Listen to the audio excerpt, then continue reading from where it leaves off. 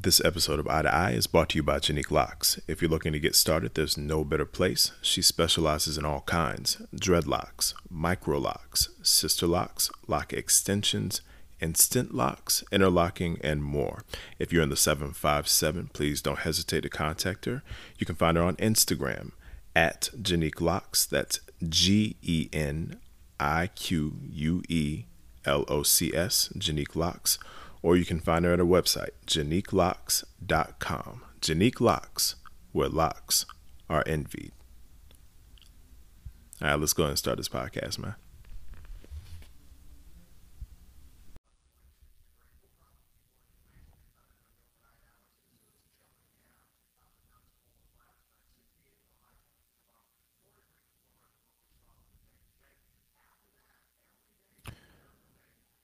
Good evening, folks. I am hoping that everybody is good. Just wanted to come on here real quick because I know I ain't nobody, but I got all this stuff on my heart and just really wanted to take some time out and just let folk know, number one, that I love you. Today is not the most fun day in American history. I'm pretty sure of that by now. And for what it's worth, I know that there are a lot of conversations that people need to have. I, for one, am just one who believes that it is best to get things out in the open. It does not mean that I'm a fan of it. It just means I know that it needs to be done. And so, that being said, this is Election Day 2020. The day where the soul of America is at stake, and whatever other cliche thing somebody has created for this year. I don't want to take up everybody's time, but I really just wanted to try and get some stuff off my chest. And again, I know I ain't nobody, so, pray for you, boy.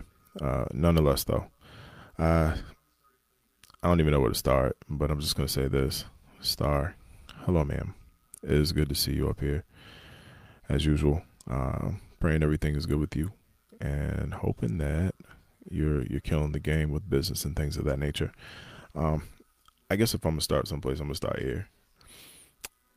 I have really gotten it from all sides, the past few months especially, and by that I mean, I got a lot of friends, and I do not really park on one side or the other as far as the type of friends that I have.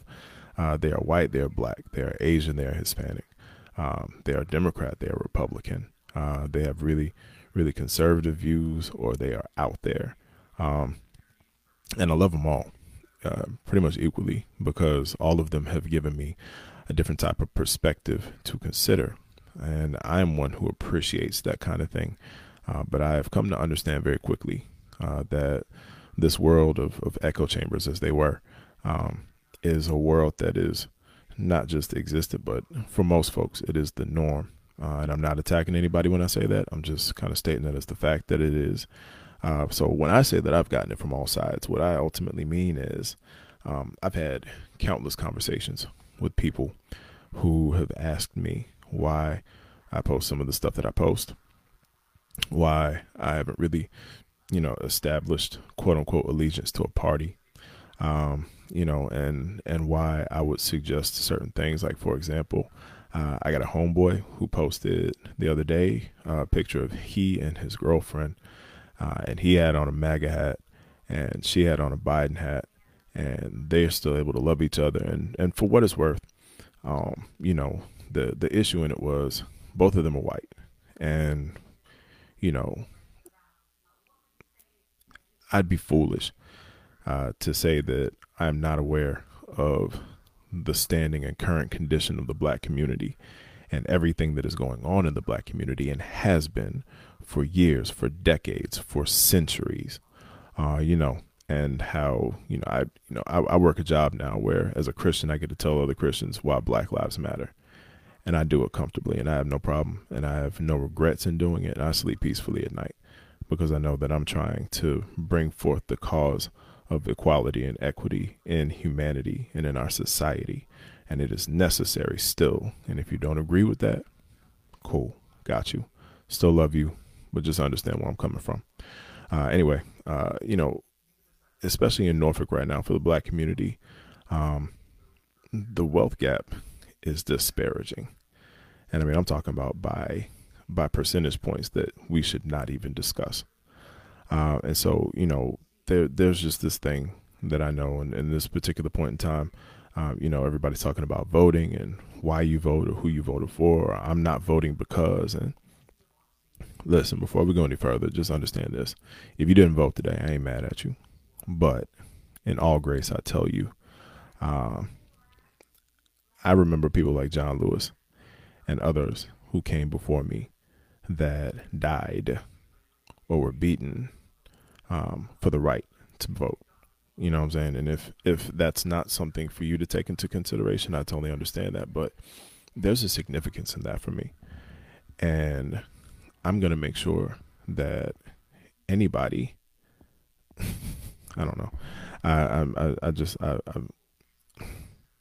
I'll park it in this. If anybody was willing to do something like that for me, no, they ain't Jesus. Jesus died on the cross for me. But if anybody's willing to do that for me, the least I can do is honor that by getting my tail to the pole. So I'll leave that there. And even to that extent, you see what happened over the past few days with Cube or 50 Cent or whatever the case may be. These people out here who are supposed to be the representation of the black community and how they're supposed to be a part of the voice. And no, they're not. But I will say that I've recognized very quickly that for all people, and especially black people, that voting is currency. Little brother of mine said that earlier today, and it got me to thinking, it is currency.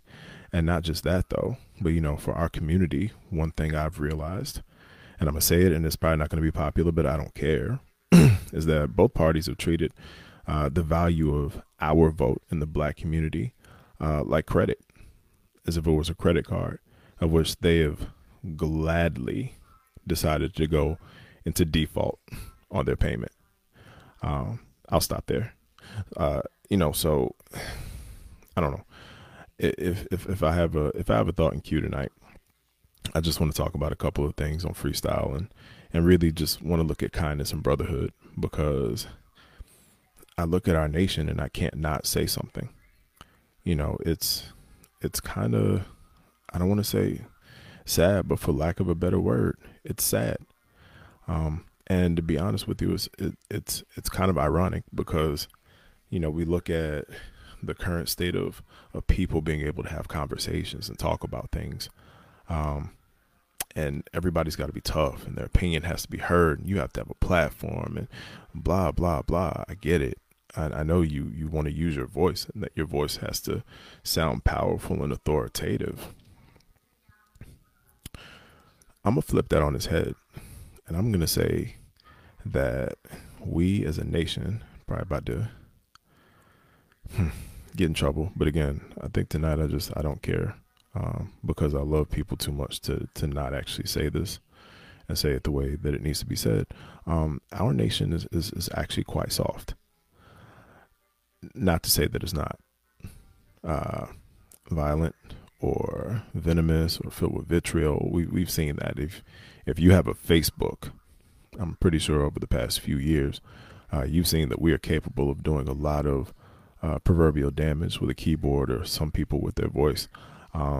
But I think a lot of that actually wraps itself up in a misinterpretation of what it is that our Bible says we are supposed to be doing and how we are supposed to be conducting ourselves as brothers and sisters in this nation and really in this world.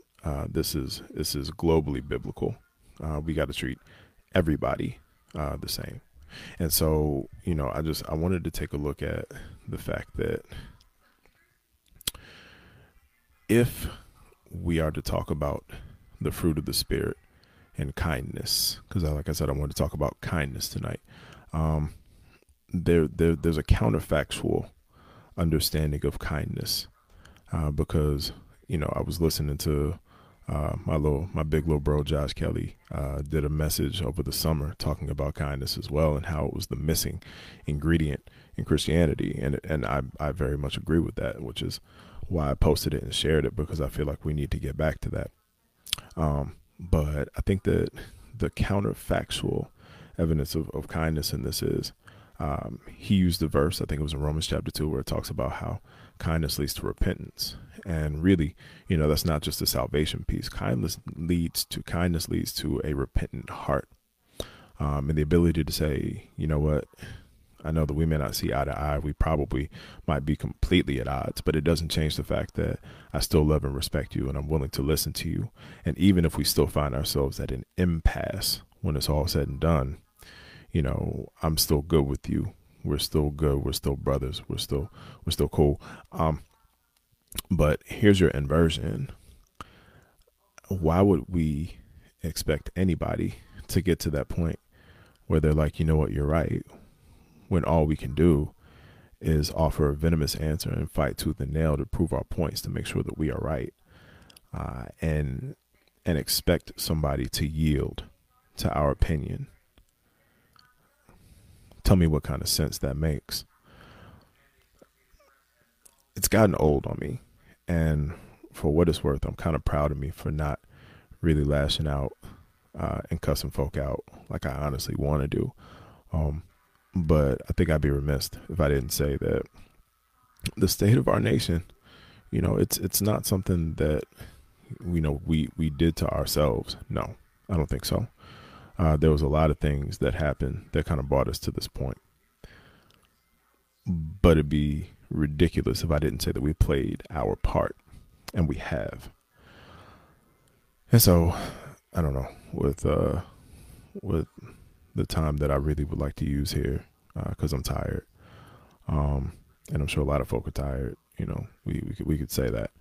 I want to talk about my findings, and with this, you can kind of do what you will.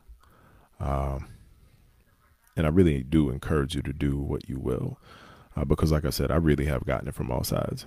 I've had a lot of my white folk talk to me, and they ask me, why is this such a big deal? Why is racism such a big deal? Why do Black Lives Matter? Why is this something that is so pushed and sacred by the Black community and even by Black Christians? It's Marxist. It's communist. All the funny things that I've very quickly and sometimes easily refuted. And then even on the Black side, like when I posted my picture of my friend and his girl, I posted that as a broad stroke understanding of, let this be ground zero. Let us not be able to see eye to eye on things, and let us still be okay with each other. And, the fact that both of them were white, I got good 4, 5, 6 messages asking me why I would post that, because it says Black people back all the time. Well, no, it doesn't. Because even though that is very much a big part of why I do what I do, if I focus in on that and if I polarize that, then I am actually forsaking the very mission of the cross and everything that Jesus came for. It was for complete, comprehensive reconciliation. It wasn't just for the reconciliation of Black people. No, I'm not dismissing. I'm definitely not. The job I have now, I'm not dismissing that. That's one of the first things that I will do. And I am glad to keep anybody who wants to say otherwise accountable. But, I don't know. Anyway, so with the conversations that I've had, I want to say the following. For all my white folk, I want y'all to hear me and hear me clearly, because I love you. Even though I do not agree with everything that you say and everything that you do. And that's not everybody, of course. This is really just a blanket statement, because I don't have time to really break down each and every nuance. But hear me. Your Black brothers and sisters just want to be heard, just want to be seen, and ultimately they just want to live. Now, when I was talking about earlier, as far as like the wealth gap, there are certain things that people don't want to hear, words that people don't want to hear, that have kind of brought us to that point. And if you don't believe me, stay tuned, because there's a lot of amazing things that the URC is doing, and actually have done. Feel free to check out the website. But in the city of Norfolk alone, we have been able to pinpoint the history of how certain things came to be. And a lot of that includes the stuff that people aren't aware of, like redlining or gentrification, or, they even called it gentrification back then. Just the systemics that put certain people in certain neighborhoods and the aftermath that came from it. And just check out the website. I don't have to tell you. This is not a fat game for me. Just know that it's there. If you ever want to take a look at it, please feel free to. But we're at a point now where, it looks like there's an opportunity to have real conversations that can bring about some equal footing. And that's really what folk want. Now, to be fair, I understand that because this is so new and fresh, this conversation, it can look like it's supposed to be some type of overturning of power. People want to talk about reparations and all of these things. No, it's not about that. Even reparations themselves is not about that. Again, it is about equal footing. And that just means that ultimately some folk in some way, shape, form, or fashion are going to have to count the cost. But nobody's asking anybody to empty their pockets 100%. And if they are, they're extremists. So hear me clearly when I say, trust that all this is about is just us finally feeling like we are validated in this. And I know that window is not shortened, but I see that it is diminished somewhat already, which, to be honest, to me, is kind of sad. I've talked about it. I have a good friend we interviewed on the podcast who talks about what they would call compassion fatigue. I can see that that's here. I can see it has no choice but to be here. It's 2020. People are just tired in general, like I said before. So that's not new. But compassion fatigue is something that we got to fight through. And again, I don't want to dishearten anybody. We would all love to see this go away overnight. I'm pretty sure that everybody in this just want to have the conversation, wants to see some type of resolve, and wants everything to be okay. But 70 years bringing us to now, it's not going to happen in 7 weeks. It just can't. This is one of those things where we're going to have to suck it up. We're going to have to be tough.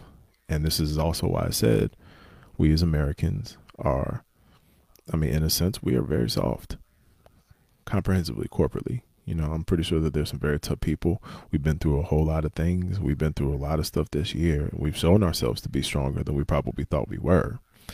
But it doesn't dismiss the fact that there are other things. And I'll get to that. I don't want to be on here too long or too late. I'm tired, as we all are. But so this is something I want to say from the conversations that I've had with my white folk. Those who genuinely want to learn are admitting that they simply just don't get it. My little bro Josh, again, he was talking about the fact that kindness wants to be in the room. It's not just shouting outside the door. And basically what he meant by that was it's the desire to actually develop the empathy, to learn, to really put yourself in a position to be uncomfortable, to really get down into the nitty gritty substance, all of the source, all the resource that shows us the history of how we got to where we are right now. What I have really noticed, and especially in reading and having conversations with historians who have really shed some light on this, is that unfortunately it is true. I didn't want to believe it my doggone self, but guess what? America has a very rinsed history concerning certain things, and it's down to the finite molecules of day-to-day life back in times like the Depression, which of course was also very, very heavy, even in dealing with, injustices for people of color back in the day. Did you know that white people basically walked into black people's houses at times and took their food when they didn't have any during the Depression? You know what I'm saying? Like it's uncomfortable stuff like that. And I'm not just making stuff up. Again, there is plenty of information. You can read it. And I mean, this is technically supposed to be McGraw-Hill type stuff, like stuff that should be in a textbook. Maybe not that stuff right there specifically, but you get the point. And, other horrible stories that that could be told. I'm not going to tell them now because we don't have the time. But just know that our black people, I'm talking to you, we really need to get to a point where forgiveness is the first thought in having conversations with people when they ask questions that don't look like us. And one of the main reasons is because if we're not willing to do that, then we are conceding our ability to actually move forward. It doesn't seem like that. Of course, this is another inversion, but if you're not doing that, then you're not willing to let go of the hurt, the harm, the anger, and the pain enough to see that somebody is legitimately trying to understand, develop the empathy, and move forward. Dolores Brown, one of the Norfolk 17, and if you're familiar with who they are, you know how important they are in this conversation that we're having right now. Dolores Brown actually used to be a church member at a church that I went to.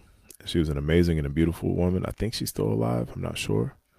But she told a story one time about when she was going. I think she went to Granby High School. She was one of the first African-American individuals to go to Granby High School. Went in and endured countless events of what could probably be deemed sheer terror. But yeah, she was ostracized. She was attacked. She was anything that you want to call it. It's what she was for being one of the first black students inside of that school. And she recounted that there was a day many, many years after the fact, probably decades after the fact, where she came across a woman who recognized who she was because they were students. They were fellow classmates at that school, and I think they even had classes together.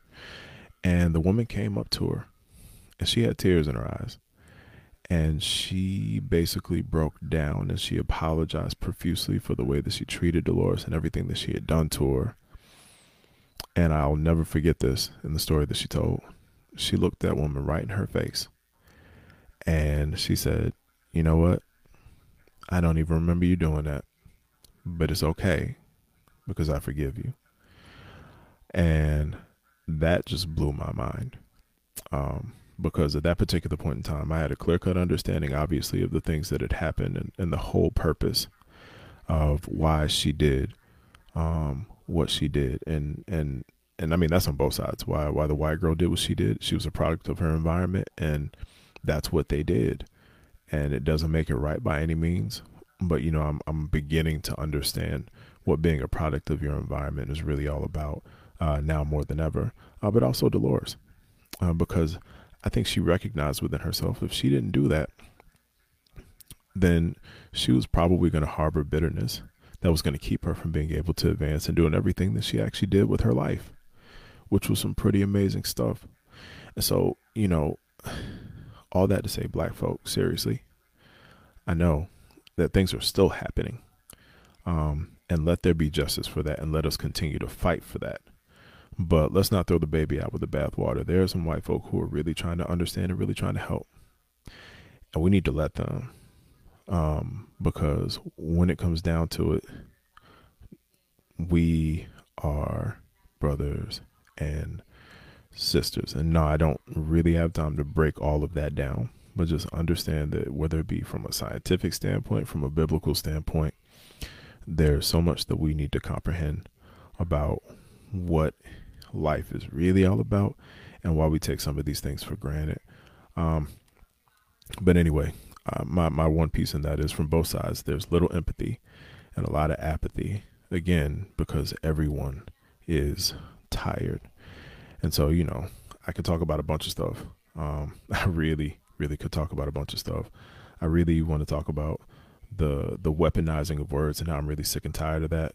How if I hear somebody who I know has said critical race theory just for the sake of saying critical race theory because they heard some pastor say it, or somebody else who did not research American culture studies for a minimum of 10 to 15 years.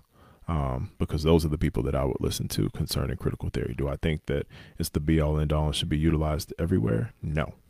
But do I think that it's a supplement that can help us to better understand the past? Yes.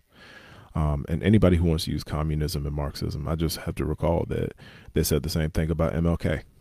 So if somebody wants to say something about communism and Marxism, I would say if they say it to you, you're in good company. Anyway, I don't know. We can talk about that. We could talk about socialism, and honestly, how when it comes down to it, I love the irony of the fact that people want to say socialism for a variety of reasons.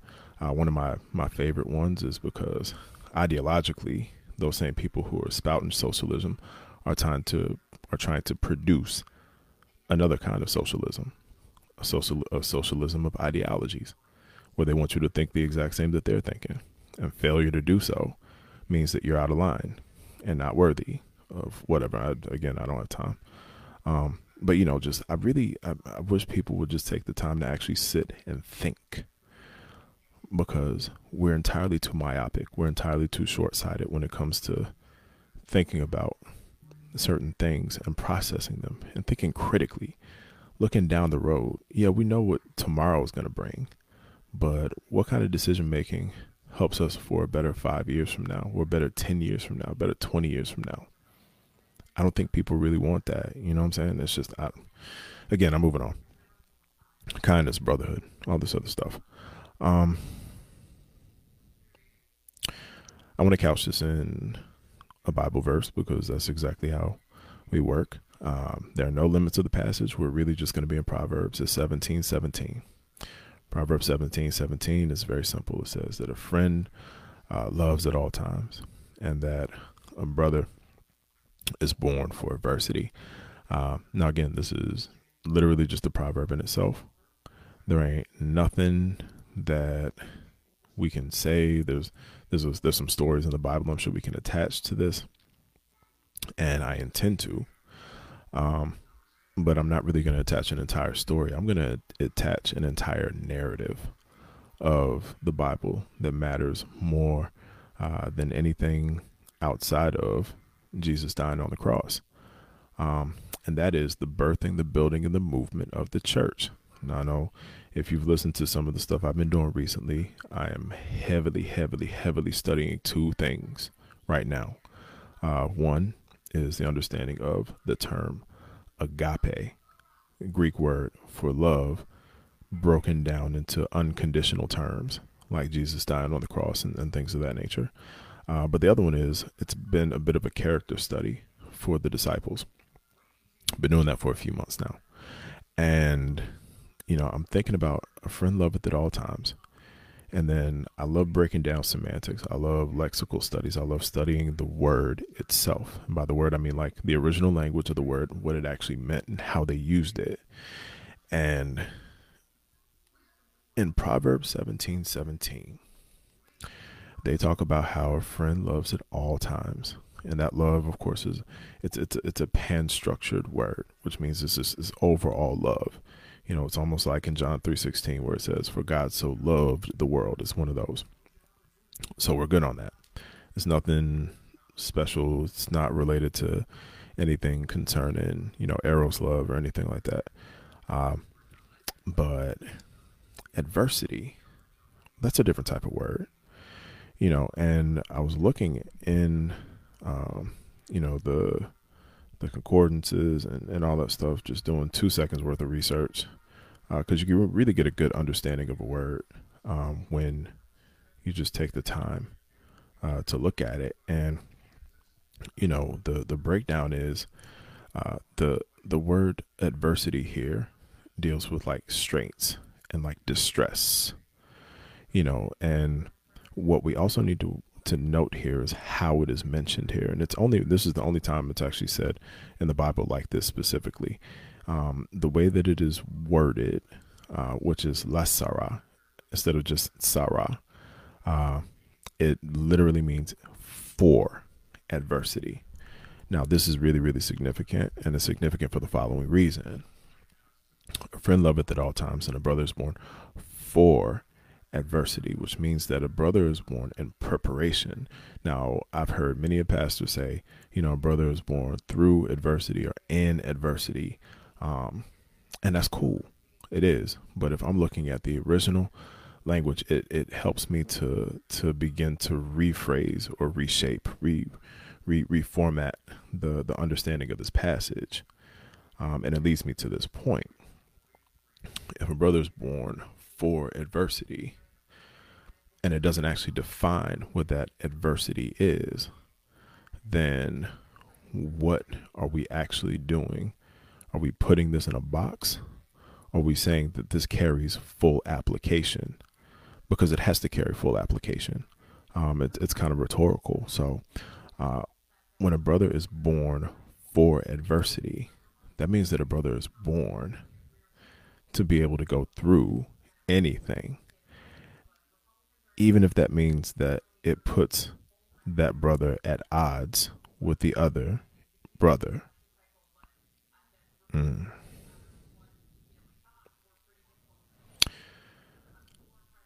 America could really take a lesson from this verse right now, because there are many Christians, and we can look at the tail of the tape. We can look at all the statistics. There are many Christians out there right now. And I mean, people want to talk about there's not a racial divide. I think that election day is very telling that there's a racial divide. White evangelicals make up about 80% of the Republican vote. African American evangelicals make up 90% of the Democratic vote. Numbers are out there. You can take a look at it. It's pretty simple. There's a divide, but we all claim that we are brothers and sisters in Christ for adversity. I think the encouragement in this right now is take the time to realize that we are in a Sarah moment, distress, anguish, and that everybody is going through it, whether they want to admit it or not. And we need to be able to apply that understanding, just like the apostles, the original 12 disciples, applied it. And again, because character study shows us that the original 12 did not get along. The original 12 were not really friends. They would not have done life together had they not done it with Jesus. Period. The end. Jesus said, come and follow me. Jesus picked the most random dudes to come and follow him. The most random dudes ultimately end up birthing the church. And then not only that, but they ended up going through more turmoil, more anguish, more annoying situations, if you just want to call it that. Remember, as they were birthing the church in Acts, all these other things take place. They got issues. They got food pantry issues, dog. And remember, back in the day, it really wasn't even about color. It was about ethnicity. And so it was very interesting when they had the Hebrew grandmamas and the Greek grandmamas, and the food rations to the Greek grandmamas were not what they were for the Hebrew grandmamas. And they started raising a huge stink. And it turns into this big piece where they end up having to appoint people just so they can take care of this man. Like, read your Bible, yo. This is one of those things where I really wish that everybody would just take the time and open up their Bible and really put some practical application on these stories and not just read them one-dimensionally. Get some context, get some culture in it, understand exactly what's happening there. Remember, it's not a matter of race per se, but it is still a matter of race when it comes down to it, because there is a divide between these people. And the reason why they got all this beef is because one is getting one and the other's not. And if that don't sound like some of the conversations that are going on in the United States of America right now, then I don't know what is. So we really need to take the time and actually just study this and look at what they did in order to make sure things move forward. Look at what the disciples did in order to make things move forward. And they did it brilliantly, because the church still stands today, and it stands in spite of us.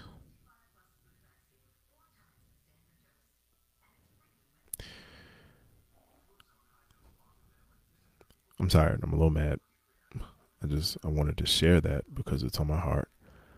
Um, but seriously, kindness and brotherhood go hand in hand. And I'm going to wrap this up here by saying this. I want to encourage people, especially if you don't already now, because this is really going to be necessary over the next few weeks, months, years, whatever. You should probably get around some people who you have absolutely nothing in common with. You know, one of the things I've heard a lot of people say, especially in the church right now, to try and, bridge these racial divides and chasms and gaps is, get somebody who looks nothing like you and invite them over to your house and have dinner and begin having these and just talk, just get to know each other. I believe that is probably the best way to go. And when you begin having these conversations and then you see that you have something that you disagree on, I encourage you to keep having the conversation. Keep talking. Because that's the only way you're going to figure it out. And it needs to get figured out. If I have a concern, I'll never say a fear, because I can care less. The enemy hears my words and he probably tries to process them, but whatever. If I have a concern about anything right now, it is simply the following. We all say that we love each other, and it's a hallelujah, brother, and a glory to God, and all these other things that we can say, and I love you, and we use the term love very, very loosely, very flippantly. We don't take the time to really build the bonds of love. Again, if I have an issue right now, is that we take those words and they are empty for us. But they're only really empty for us when we realize that somebody doesn't have the same viewpoints or the same thoughts that we do. And so we don't deal with them anymore the way that we should. And we go back into our little zones, our little echo chambers, our little corners, and we stay there. And then if somebody has an issue with us, then we just chuck bombs from our corners and we keep it moving. I'm not okay with that, because the Bible shows me that people were willing to have tough conversations, probably not even get along sometimes in the midst of those tough conversations, and yet still do the one thing that God called, appointed, and required of them to do. We are still called, still purposed, and still required to do the same exact thing. But I can guarantee you right now, at least in the United States, we are not doing it. And so this would be my ultimate request. And of course, I ain't nobody, so you ain't gotta do whatever I ask you to do. It's perfectly fine. Or even what I advise you to do, whatever I request you to do. But in this echo chamber atmosphere in which we operate, whether it be in your home, your church, your job, with your friends, whatever, do me this favor. When we find out who's in office or who gets local government, when we find out how people feel about that individual, those individuals, when we find out what people's stances really are, if you're willing to have those conversations, I would request that you don't retreat back into your echo chambers, that you stick around, and that you hear people out in kindness. And I also understand this too, because I got to talk about our soft nation again. Here I go again. Dang it, Jordan, what's wrong with you, boy? I don't know. Anyway, recognize that if people have an opinion, even if it's strong or intense, that is not your opinion, that they are not attacking you, that their opinion is wrought in their experience, and their experience is not to be forsaken because it is not your experience, and that they are simply trying to help you understand where they are coming from, and that the appreciation in turn would be for you to explain and help them to understand where you are coming from. I mean, it should be a pretty simple thing, but unfortunately it's not. because we have made it that way. And, you know, we can blame that on a variety of things. We can blame it on the media. We can blame it on, you know, history. We can blame, I don't care what you want to blame it on.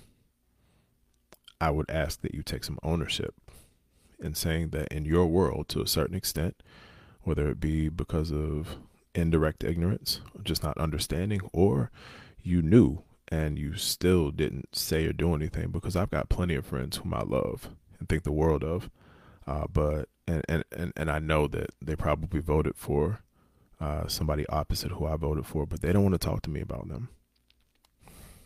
My feelings ain't hurt, but I'm concerned about that, because that means that they're not being completely forthright with me, but I gladly be forthright with them. But yeah, all that to say, again, really just, it's an invitation to really get inside somebody's world and get in a very genuine and authentic way.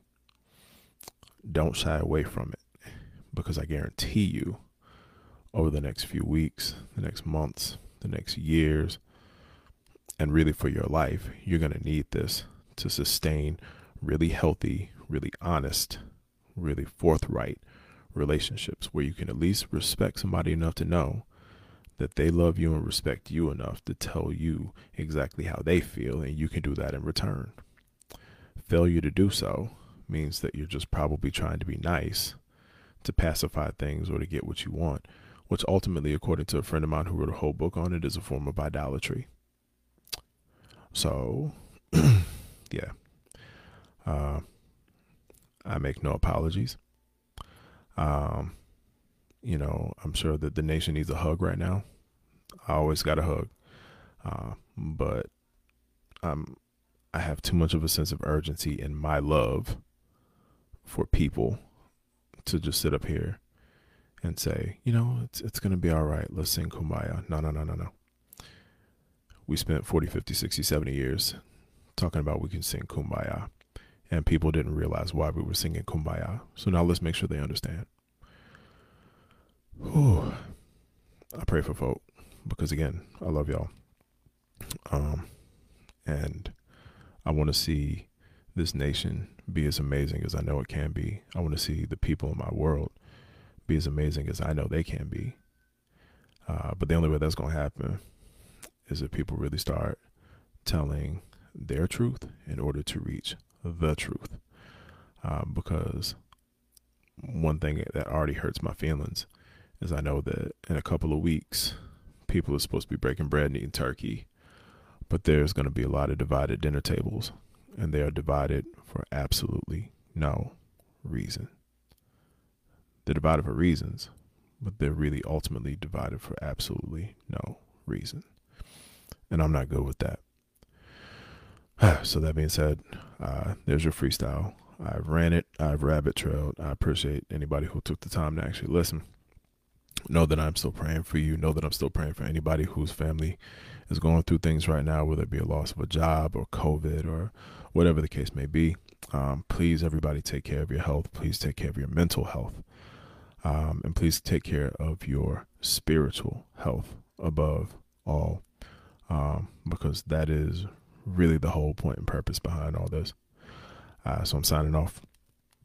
Love y'all. And also, anybody, I don't care who you are, if you want to talk, if you want to chat, if you want to chat about anything, including this amazing and God blessed election, might be a little sarcastic on that. Don't hesitate to DM me, hit me up, because really, I think that's what this is supposed to be all about. We need to hear honesty, man. I think, never mind, I'm not going back into it. Yeah. Again, love y'all. Please be safe. Please take care of yourselves. And know I'm praying for you. And look forward to talking to people soon. All right. Easy.